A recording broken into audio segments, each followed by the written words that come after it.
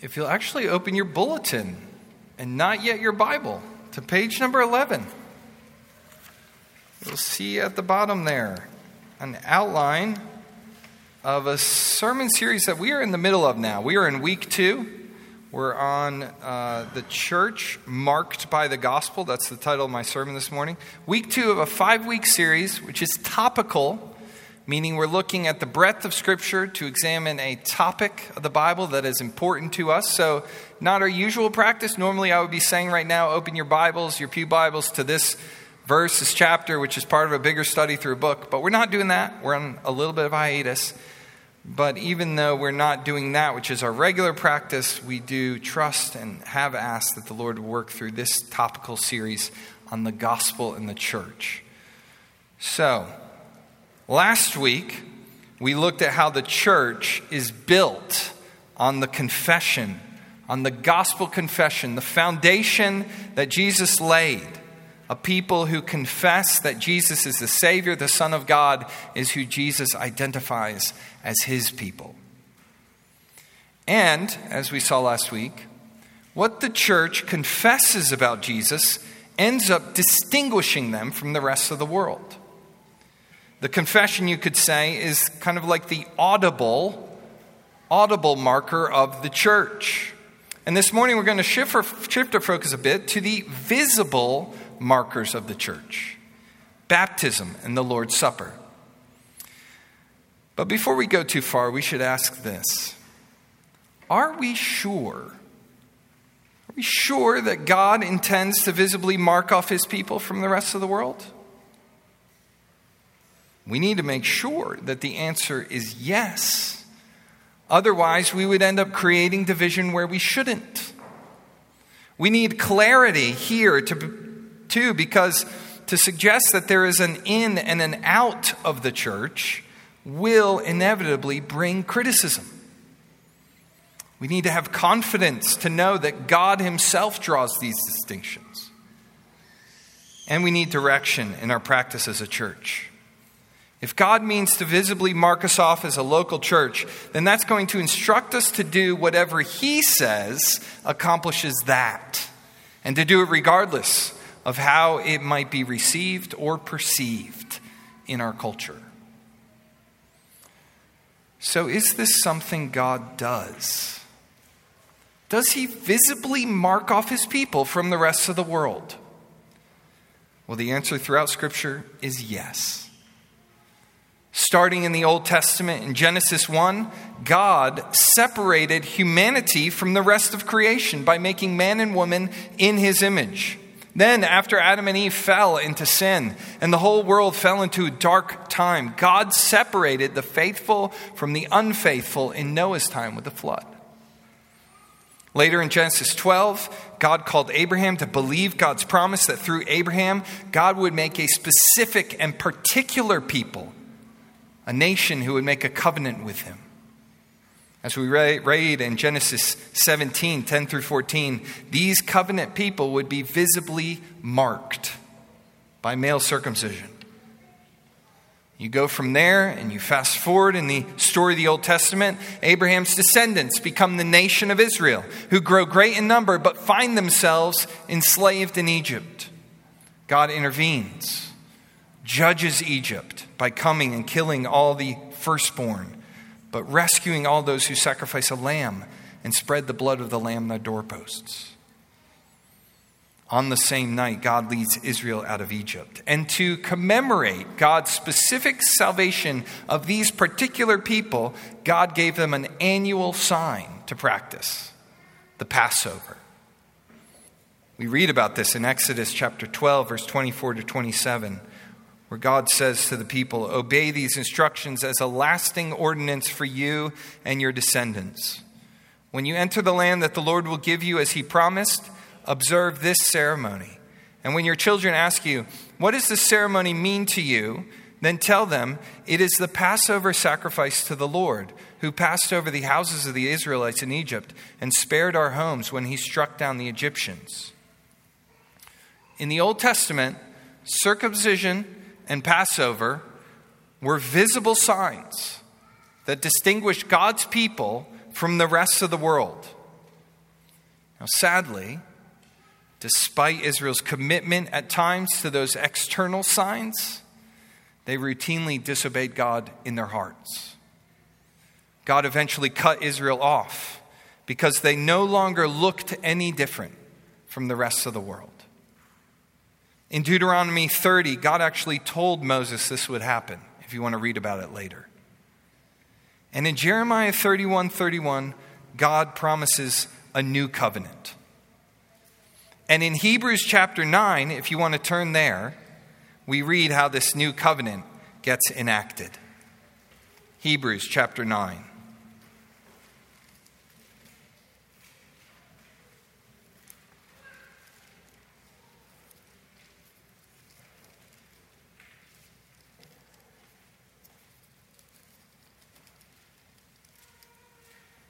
How does this new covenant come into place? The author writes in verse 11 of chapter 9.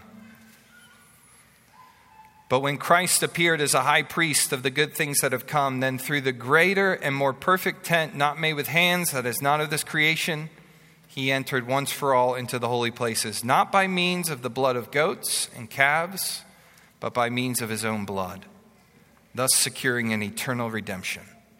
For if the blood of goats and bulls and the sprinkling of defiled persons with the ashes of a heifer sanctify for the purification of the flesh, how much more will the blood of Christ, who through the eternal Spirit offered himself without blemish to God, purify our conscience from dead works to serve the living God. Therefore, he is the mediator of a new covenant, so that those who are called may receive the promised eternal inheritance, since a death has occurred that redeems them from the transgressions committed under the first covenant. This is how this new covenant comes into being. And throughout the New Testament, we see this new covenant enacted. People coming through the blood of Jesus and by incoming, receiving signs. Visible markers that demonstrate who has faith and who is in the family of faith. These markers are baptism and the Lord's Supper. Last week we saw how the gospel confession marks who has heard and believed in Jesus. This week we see how baptism and the Lord's Supper mark those who are actively following Jesus. So to answer the question that I posed at the beginning, does God visibly mark his people?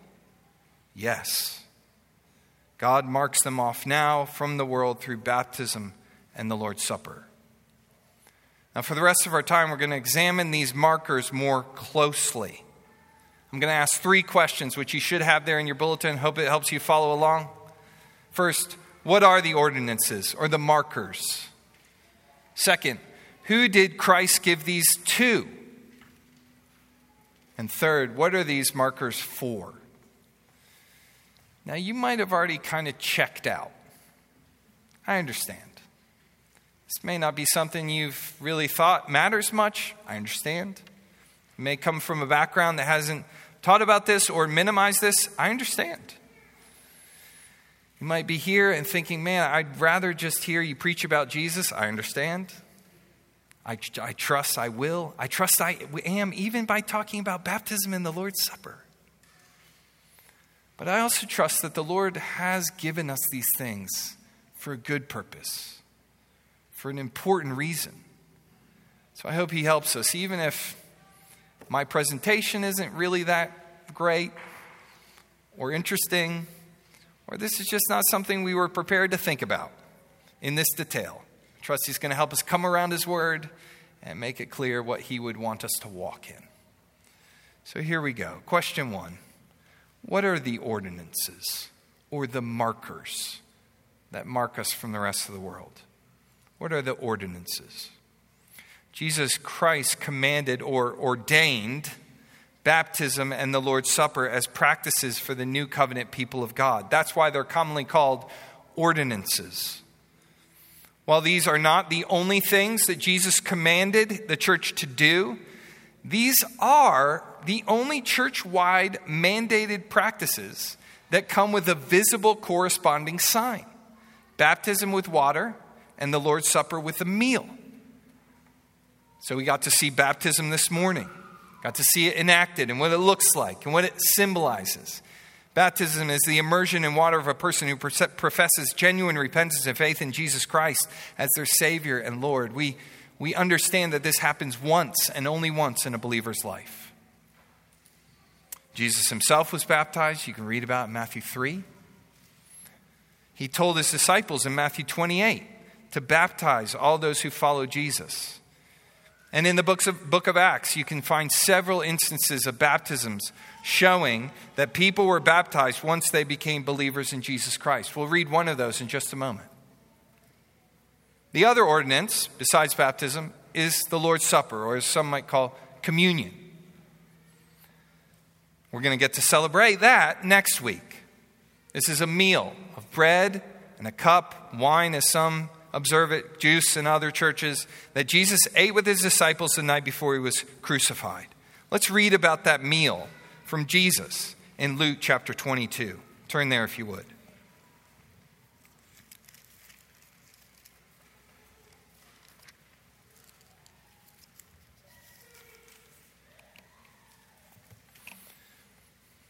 Luke 22, starting in verse 14.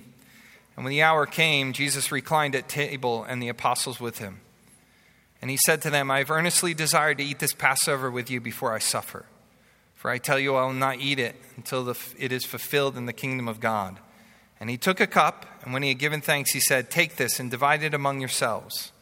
For I tell you that from now on I will not drink of the fruit of the vine until the kingdom of God comes. And he took bread. When he had given thanks, he broke it and gave it to them, saying, this is my body, which is given for you. Do this in remembrance of me. And likewise the cup after they had eaten, saying, this cup that is poured out for you is the new covenant in my blood. But behold, the hand of him who betrays me is with me on the table. The Son of Man goes as it has been determined, but woe to that man by whom he's betrayed. So there we see Jesus instituting a meal that is meant to be a visible reminder of his body broken and his blood shed in order to create a new covenant people of God. It also, as Jesus says, is meant to serve as an ongoing reminder that Jesus is going to come back for his people. So while baptism happens once in the believer's life, the Lord's Supper is meant to be a meal that keeps on going, that we keep on coming to and observing together. We see the church regularly observing this meal in the New Testament. In 1 Corinthians 11, verse 17 through 34, Paul will write to the Corinthian church with more specific instructions as to how to come to this table. And from that passage, we see the early church gathering together around the meal. So we as a church follow this practice. Come around the meal once a month. And some of you might say, well, why not more regularly? There certainly is an argument to be made for that. We may one day do it more regularly, but right now we do it once a month in keeping with Scripture's teaching and lead. So while these signs, these markers, these ordinances have some similarity to the Old Covenant signs, they are completely new, and they replace the old. The ordinances are the New Covenant signs marking off the New Covenant people of God. Baptism and the Lord's Supper.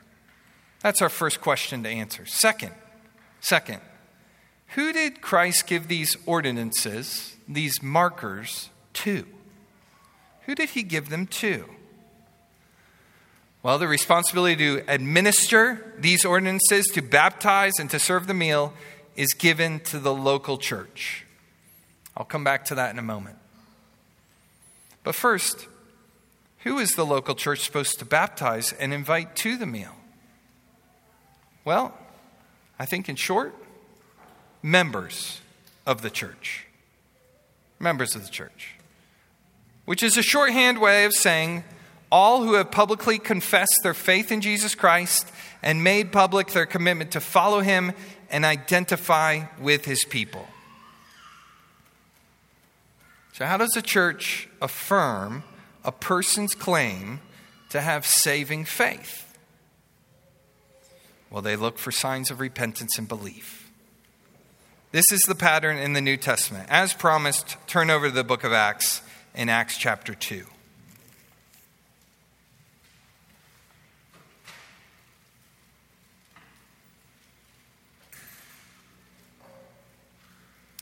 You can also find examples of this in Acts 8 and in Acts 9. But in Acts chapter 2, we see a pattern laid out where the church identifies repentance and belief and then administers baptism. Look at verse 37, Acts chapter 2. Peter has just preached the gospel, people listening. That's the context. And now when they heard this, they were cut to the heart and said to Peter and the rest of the apostles, "Brothers, what shall we do?" And Peter said to them, "Repent and be baptized, every one of you, in the name of Jesus Christ for the forgiveness of your sins, and you will receive the gift of the Holy Spirit. For the promise is for you and for your children and for all who are far off, everyone whom the Lord our God calls to himself." And with many other words he bore witness and continued to exhort them, saying, "Save yourselves from this crooked generation." So those who received his word, who repented and believed, in other words, who received his word were baptized.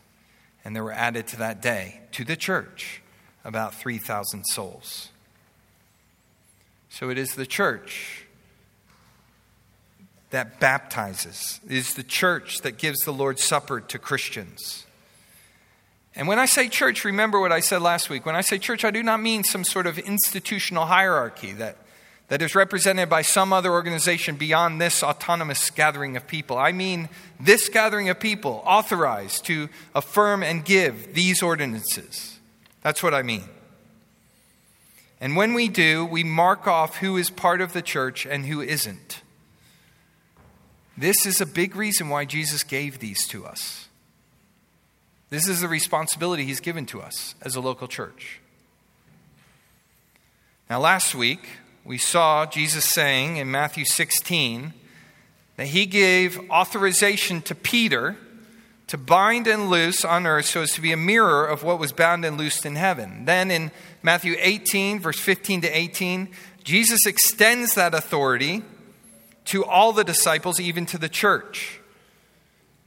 And so in the conversation in Matthew 18 around church discipline, we learn that this binding and loosing is meant to be done by the church. And the action of binding and loosing has to do with saying who is in the church and who isn't, based on evidence of repentance. Then in Matthew 28, if you'll turn there. Yes, I know we're jumping all around. Like I said, topical series, looking at the breadth of Scripture and its testimony to us on this topic. Matthew 28. Having authorized the church to say who is in and who is out, in Matthew 28, in what is called the Great Commission, verse 18, Jesus leaves his apostles with these words, which get handed down to us. Jesus came and said to them, "All authority in heaven and on earth has been given to me. Go therefore and make disciples of all nations, baptizing them in the name of the Father and the Son and the Holy Spirit, teaching them to observe all that I have commanded you. Behold, I am with you always to the end of the age." Now notice, as the church goes about faithfully doing this, it's going to create a kind of exclusivity, isn't it? There will be those who are taught and who follow. There will be those who have responded to the gospel and are baptized. And there will be those who do not. Even in the Great Commission, we see a marker being drawn. And since Christ gave commands to the church to baptize and gather around the meal, the gathering of the church is where we expect these signs, these markers, to be normally observed. This is especially important to note in our hyper-individualized culture. Many Christians even are taught to understand the ordinances as something done solely between you and God. So it doesn't matter where or how a person participates in them. But the church, not individuals in it, have been authorized by Jesus to affirm a person's confession of faith in Christ and their testimony of ongoing repentance and faith. The church, not individuals, has been given authority to baptize. Only in rare circumstances, where there is no local church present with the gospel, should baptism be administered outside the gathering of God's people. The church, when it gathers, enjoys the meal not individually, not outside the gathering. The Lord's Supper would fail to portray the unified people of God through Jesus if we were all just individuals sitting at our own table. That's why we gather to eat it. The ordinance is certainly for our individual participation, for our encouragement as Christians, but never to be practiced or understood as separate from the corporate identity of the church. That's the second question. And we're on to the third. What are the ordinances or these markers for? Why did Jesus give them to the church? Well, I have 6 answers. 6 answers. First, they are commands to be obeyed. They are commands to be obeyed. In both Matthew 28 and Luke 22 that we read, Jesus commands his disciples to practice these signs. Matthew 28:19, baptize them. Luke 22:19, do this in remembrance of me. And as we've already confessed with saints who wrote a confession of faith hundreds of years before we met this morning in our article that we read, churches have been incorporating both baptism and the Lord's Supper into their practices from the beginning. Maybe you're here and you haven't been following Jesus Christ, but you increasingly have a desire to do that. You want to.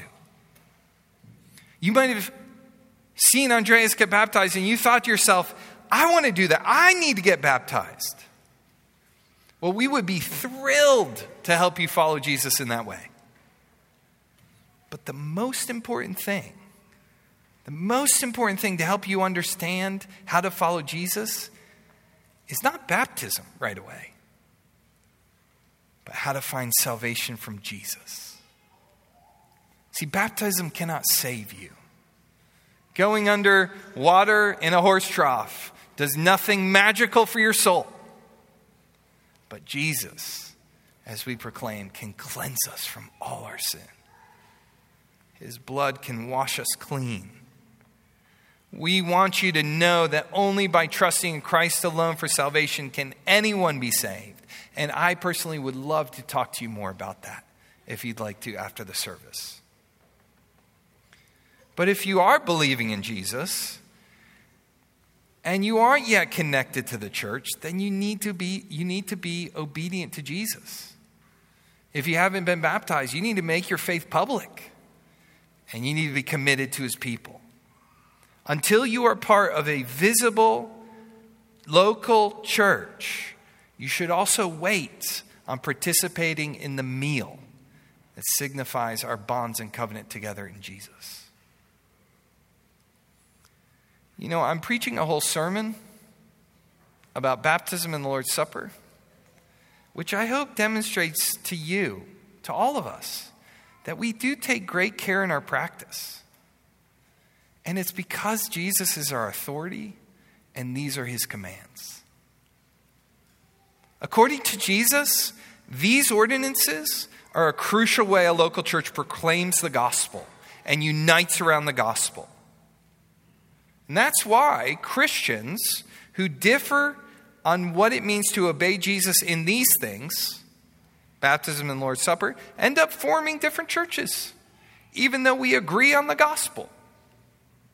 So you could go to another church that preaches the same gospel I hope and trust you hear preached here every week and find that their practice on these things will be different from ours. We don't think that means that they're not Christians. But we are different churches because we differ in this way on what it means to obey Christ's commands. Baptism and the Lord's Supper are not essential to the gospel message. And so we can trust and look forward to enjoying heaven with brothers and sisters from other churches who differ with us in this. However, we will continue to treat these matters with the kind of attention to Scripture's teaching that I hope is being demonstrated this week and was demonstrated last week and as God helps me, that I aim to demonstrate throughout this series. These are not things we understand Jesus and the apostles left up for debate or in complete ambiguity so as to make them unimportant. Even if we receive criticism for being exclusive or narrow, we just don't think we get to change Jesus' commands. These are commands to be obeyed. That was number one. Number two, what are they for? What are these ordinances for? They serve to visibly preach the gospel. They visibly preach the gospel. Paul writes in 1 Corinthians 11, verse 26, "Whenever you eat the bread or drink the cup, you proclaim the Lord's death until he comes." See that? In the activity of observing the meal, you say something about Jesus. So the ordinances proclaim the gospel in visual form. Baptism gives us a picture of how a person who trusts in Christ is cleansed of their sins and made alive in Christ through his death and resurrection. In Luke 22, Jesus says that the bread and the cup are visible symbols that preach how his body was broken on the cross and his blood was shed as he took the wrath of God for us for our sins so that we might become one with Christ and with God. When we baptize, we proclaim that God is a holy God from whom we have all strayed. That he has sent his only spotless Son to be the perfect sacrifice for our sins. That he has taken our sin problem seriously. He has answered it sufficiently through the Savior Jesus Christ. While God is clear that you can't be a part of him if you won't come through Jesus Christ, he is also gracious and merciful to provide forgiveness and life through Christ's death and resurrection. That's what baptism preaches. And when we meet at the Lord's Supper and encourage people who are outside the church and outside of Christ to abstain from coming, we proclaim that only those who participate in Christ by repentance and faith made visible through baptism should claim a place of public fellowship with Christ's people. We communicate in our commitments to love and care for each other that the love of Christ dwells in the middle of the people of Christ here. And this, all of this, is the marvelous work of God, all of his grace. He has made a group of people here who were once his enemies and now his family. Through the saving work of Jesus Christ, all are welcome at his table. So everyone present, when baptism and the Lord's Supper are administered and observed, get a gift from Jesus. We all get a gift. Even if you aren't the one going under the water, even if you aren't at this point spiritually walking with Christ and so not eating the meal, Jesus has something for us all to see. To see. He shows us how he can bring us from death to life. He invites us to share in his life, which is a fellowship enjoyed, like the kind a loving family experiences and shares around a good meal. When the ordinances are observed, everyone gets to see the gospel. That's the second reason Christ gave them to us. Third, they demonstrate spiritual realities. They demonstrate spiritual realities. Much of the Christian life is lived by faith. It's by faith. We're regularly setting our lives, our hopes, our behaviors according to truths we believe about God who we have not seen. We believe that Jesus was born of a virgin, that he was raised from the dead on the basis of apostolic witness, though we have never seen those things happen. We are anticipating living eternally in a world we have yet to see, but believe that Christ is going to take us to. The ordinances are one area where God intends us to see evidence of the invisible work he has been doing in the hearts of those he saved.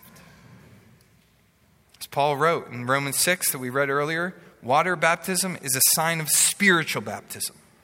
And going down into the water and coming up out of the water, it represents how we have actually spiritually died with Christ and been raised with him to a new life, forgiven and washed of our sins. When we take the meal together, we are publicly demonstrating that we are one with Christ, one with each other. As we eat around the table, we and others see who is saying that they are part of Christ's body. Now, I want to be careful to say that they demonstrate spiritual realities and not say they make spiritual realities. Neither baptism nor the Lord's Supper can change a person's heart. They do not and they cannot save you, as we've already said. And what a church says about these ordinances will at times affirm or deny the gospel they claim to confess. This is why our disagreements with Roman Catholicism matter so much. In Catholicism, baptism and the Eucharist, as they call communion, are conduits through which a person receives the grace of Jesus Christ's death. A person's salvation, according to Catholic doctrine, depends on their being baptized into the Catholic Church. At the Mass, the Catholic Church teaches that Jesus is in effect re-crucified, his broken body and blood literally present in the bread and the wine. The Bible does not teach that. Hebrews says that the sacrifice Jesus made on the cross was once and for all, never to be repeated. We do not need any ongoing sacrifices anymore to cleanse us. Christ's sacrifice on the cross on that day on Calvary was sufficient for all our sins for all time. When we observe the ordinances as a church, we are not making spiritual realities, but we are demonstrating realities brought about only by the power of the Spirit of God. Fourth, these ordinances make clear who is part of the body of Christ. They make clear who is part of the body of Christ. This is the case Scripture makes. The ordinances are a circle Jesus draws around the local church. And so this understanding impacts how we practice church membership here. Baptism is the sign that you have entered into God's people by believing in Jesus Christ and showing your commitment to follow in obedience. So in order to be a member of this church, you must be a believer in Jesus who has been baptized as a believer, or if not, wants to be baptized. And we would have the joy of participating in that with you. The Lord's Supper is an ongoing sign that you remain committed in faith to Christ and his people. In order to be invited to the table, you must be a baptized believer who is either joined to a church or is visiting us and you're a member of another church that believes the same gospel we do. By our practice, we mean to say what we believe God says, that the visible church is only composed of those who have been made alive by Christ and the Spirit and have been baptized. So what if our lives begin to muddy the waters about who is and isn't marked by the gospel? What if, say, we get baptized and make it clear that we want to follow Jesus, and then we kind of fall away? Begin not effectively following Jesus, but following our own way and our own sin. What then? Well, this was a situation in 1 Corinthians 5 that Paul calls the church to address. A man claimed to follow Jesus, but his life and his confession of what it means to believe in Jesus was presenting a distorted picture of the gospel to the world because he was living in sin. Paul instructs the church there to dismiss the man from the body, to treat him as an outsider, and to not invite him to participate in the table with them. Baptism and the Lord's Supper, when practiced according to Scripture, are meant to make clear who is and who isn't part of Christ's body. Fifth, what is this? What are these markers for? Well, they are meant for the encouragement of an individual Christian's faith and a church's faith. Through observing these things, we fix our attention on the gospel. These visible reminders of the gospel remind us that we're sinners in need of grace, that through confession of sin we can find forgiveness, that Christ's death and resurrection is in fact our hope and our peace. The ordinances give us an ongoing assurance that what is needed to be done has already been done in the past. The ordinances remind us that today what we need is for Christ to provide his presence with his people, which he promises. The ordinances encourage us to persevere in tomorrow. They are recurring reminders to look back to the cross and see that if we've been united with him in a death and a burial like his, surely we will be united with him in a resurrection like his. The Lord's Supper is just a faint taste of the banquet that will be laid out for us in heaven with all God's people, and especially with Jesus our Savior. These ordinances encourage our involvement in each other's lives. It was so encouraging to hear another testimony of Christ's grace from Andreas this morning and witness his desire to follow Jesus. And when we watch someone get baptized and hear their testimonies and we receive them as we intend to do with Andreas and Esther next month into membership, we know this isn't just about them. This is about all of us. They are committing their lives to us, and we are committing our lives to them. In our members' meetings, we vote as a church to bring baptized believers into membership. And when we do, we take accountability for them, and they take accountability for us. As members together, we promise to help each other walk consistent with the faith we all professed at our baptism. And we recommit those promises every time we sit down to the Lord's Supper together. And if any of us ever moves away from this place, we're so concerned for the well-being of each other's souls and ongoing walk in the gospel. We encourage everyone that moves from here to find a local church where they can do the same there. The people we sit at the table with are committed to care for us and watch over us. And so while I trust none of us ever plans to walk away from the table in sin, we have a strange kind of security, knowing that if we do and when we do, the brothers and sisters around us will lovingly confront us, urge us to either return to Christ and his people or obey Jesus above us and remove us from the church where we can hopefully understand our great spiritual jeopardy that we are sitting in. So you should ask yourself, if you aren't committed to a church, do I have people in my life who will take care of me like that? And if you're committed to this church or another church, do people know you well enough to care for you like that? Let's open our lives and our hearts up to each other so that we can receive the full benefit and encouragement that Christ provides for us here through his Spirit and through his love and through the ordinances. Sixth reason. The ordinances invite others to come into the church.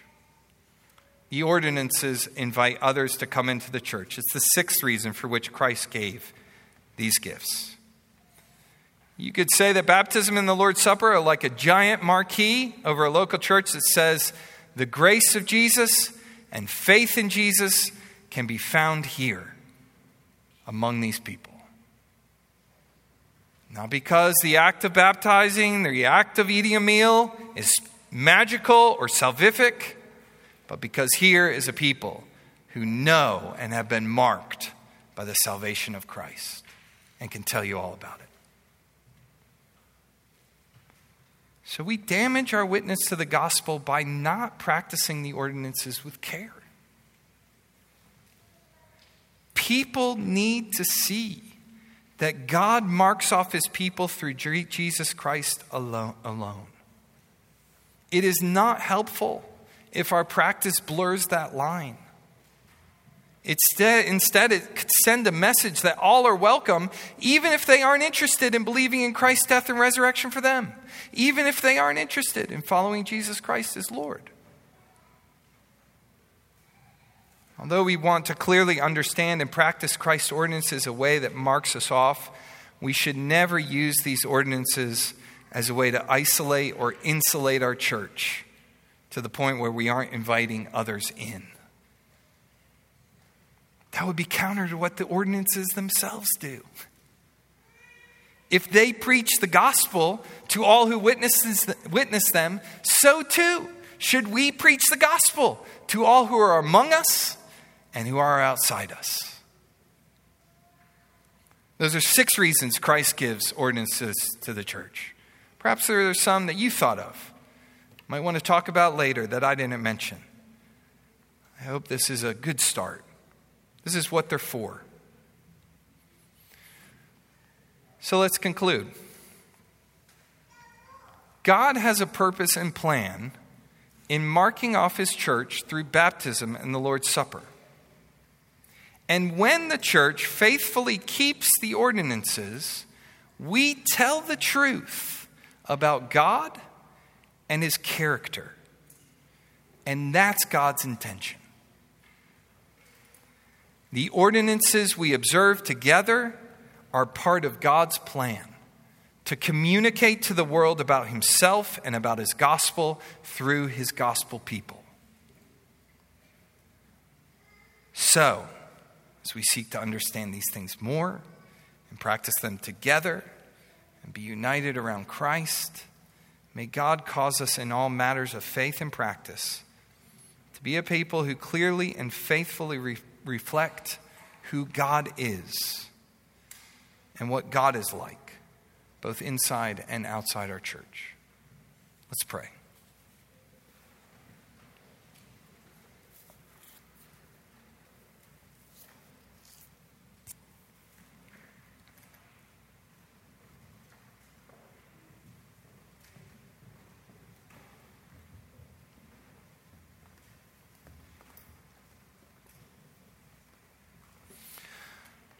Lord, to confess with your scripture that your wisdom comes from above, from you, that it flows from who you are and the way that you work, we, by saying that, again, admit that we must look to you for understanding in all things that are important. And Father, please give us that as a church. Give every individual that here, whether they're being called to follow Jesus or to follow him in baptism, or follow him to join a church, or for your blood-bought people here, that we would more carefully and faithfully follow you in these things. Guard us from error.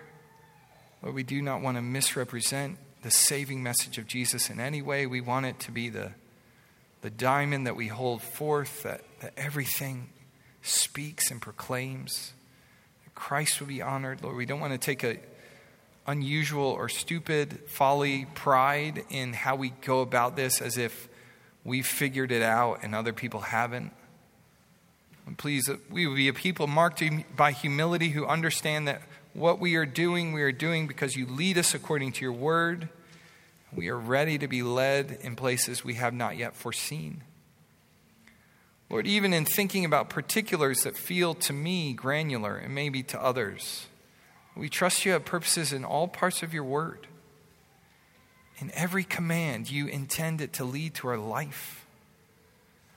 So Lord, help us in every way, not just these ways, but in every way, to trust your promises, to desire obedience, and to look with expectation about how you will work, to demonstrate yourself, to proclaim the gospel, to save, and to bring us home to Christ. We pray in Jesus' name, amen.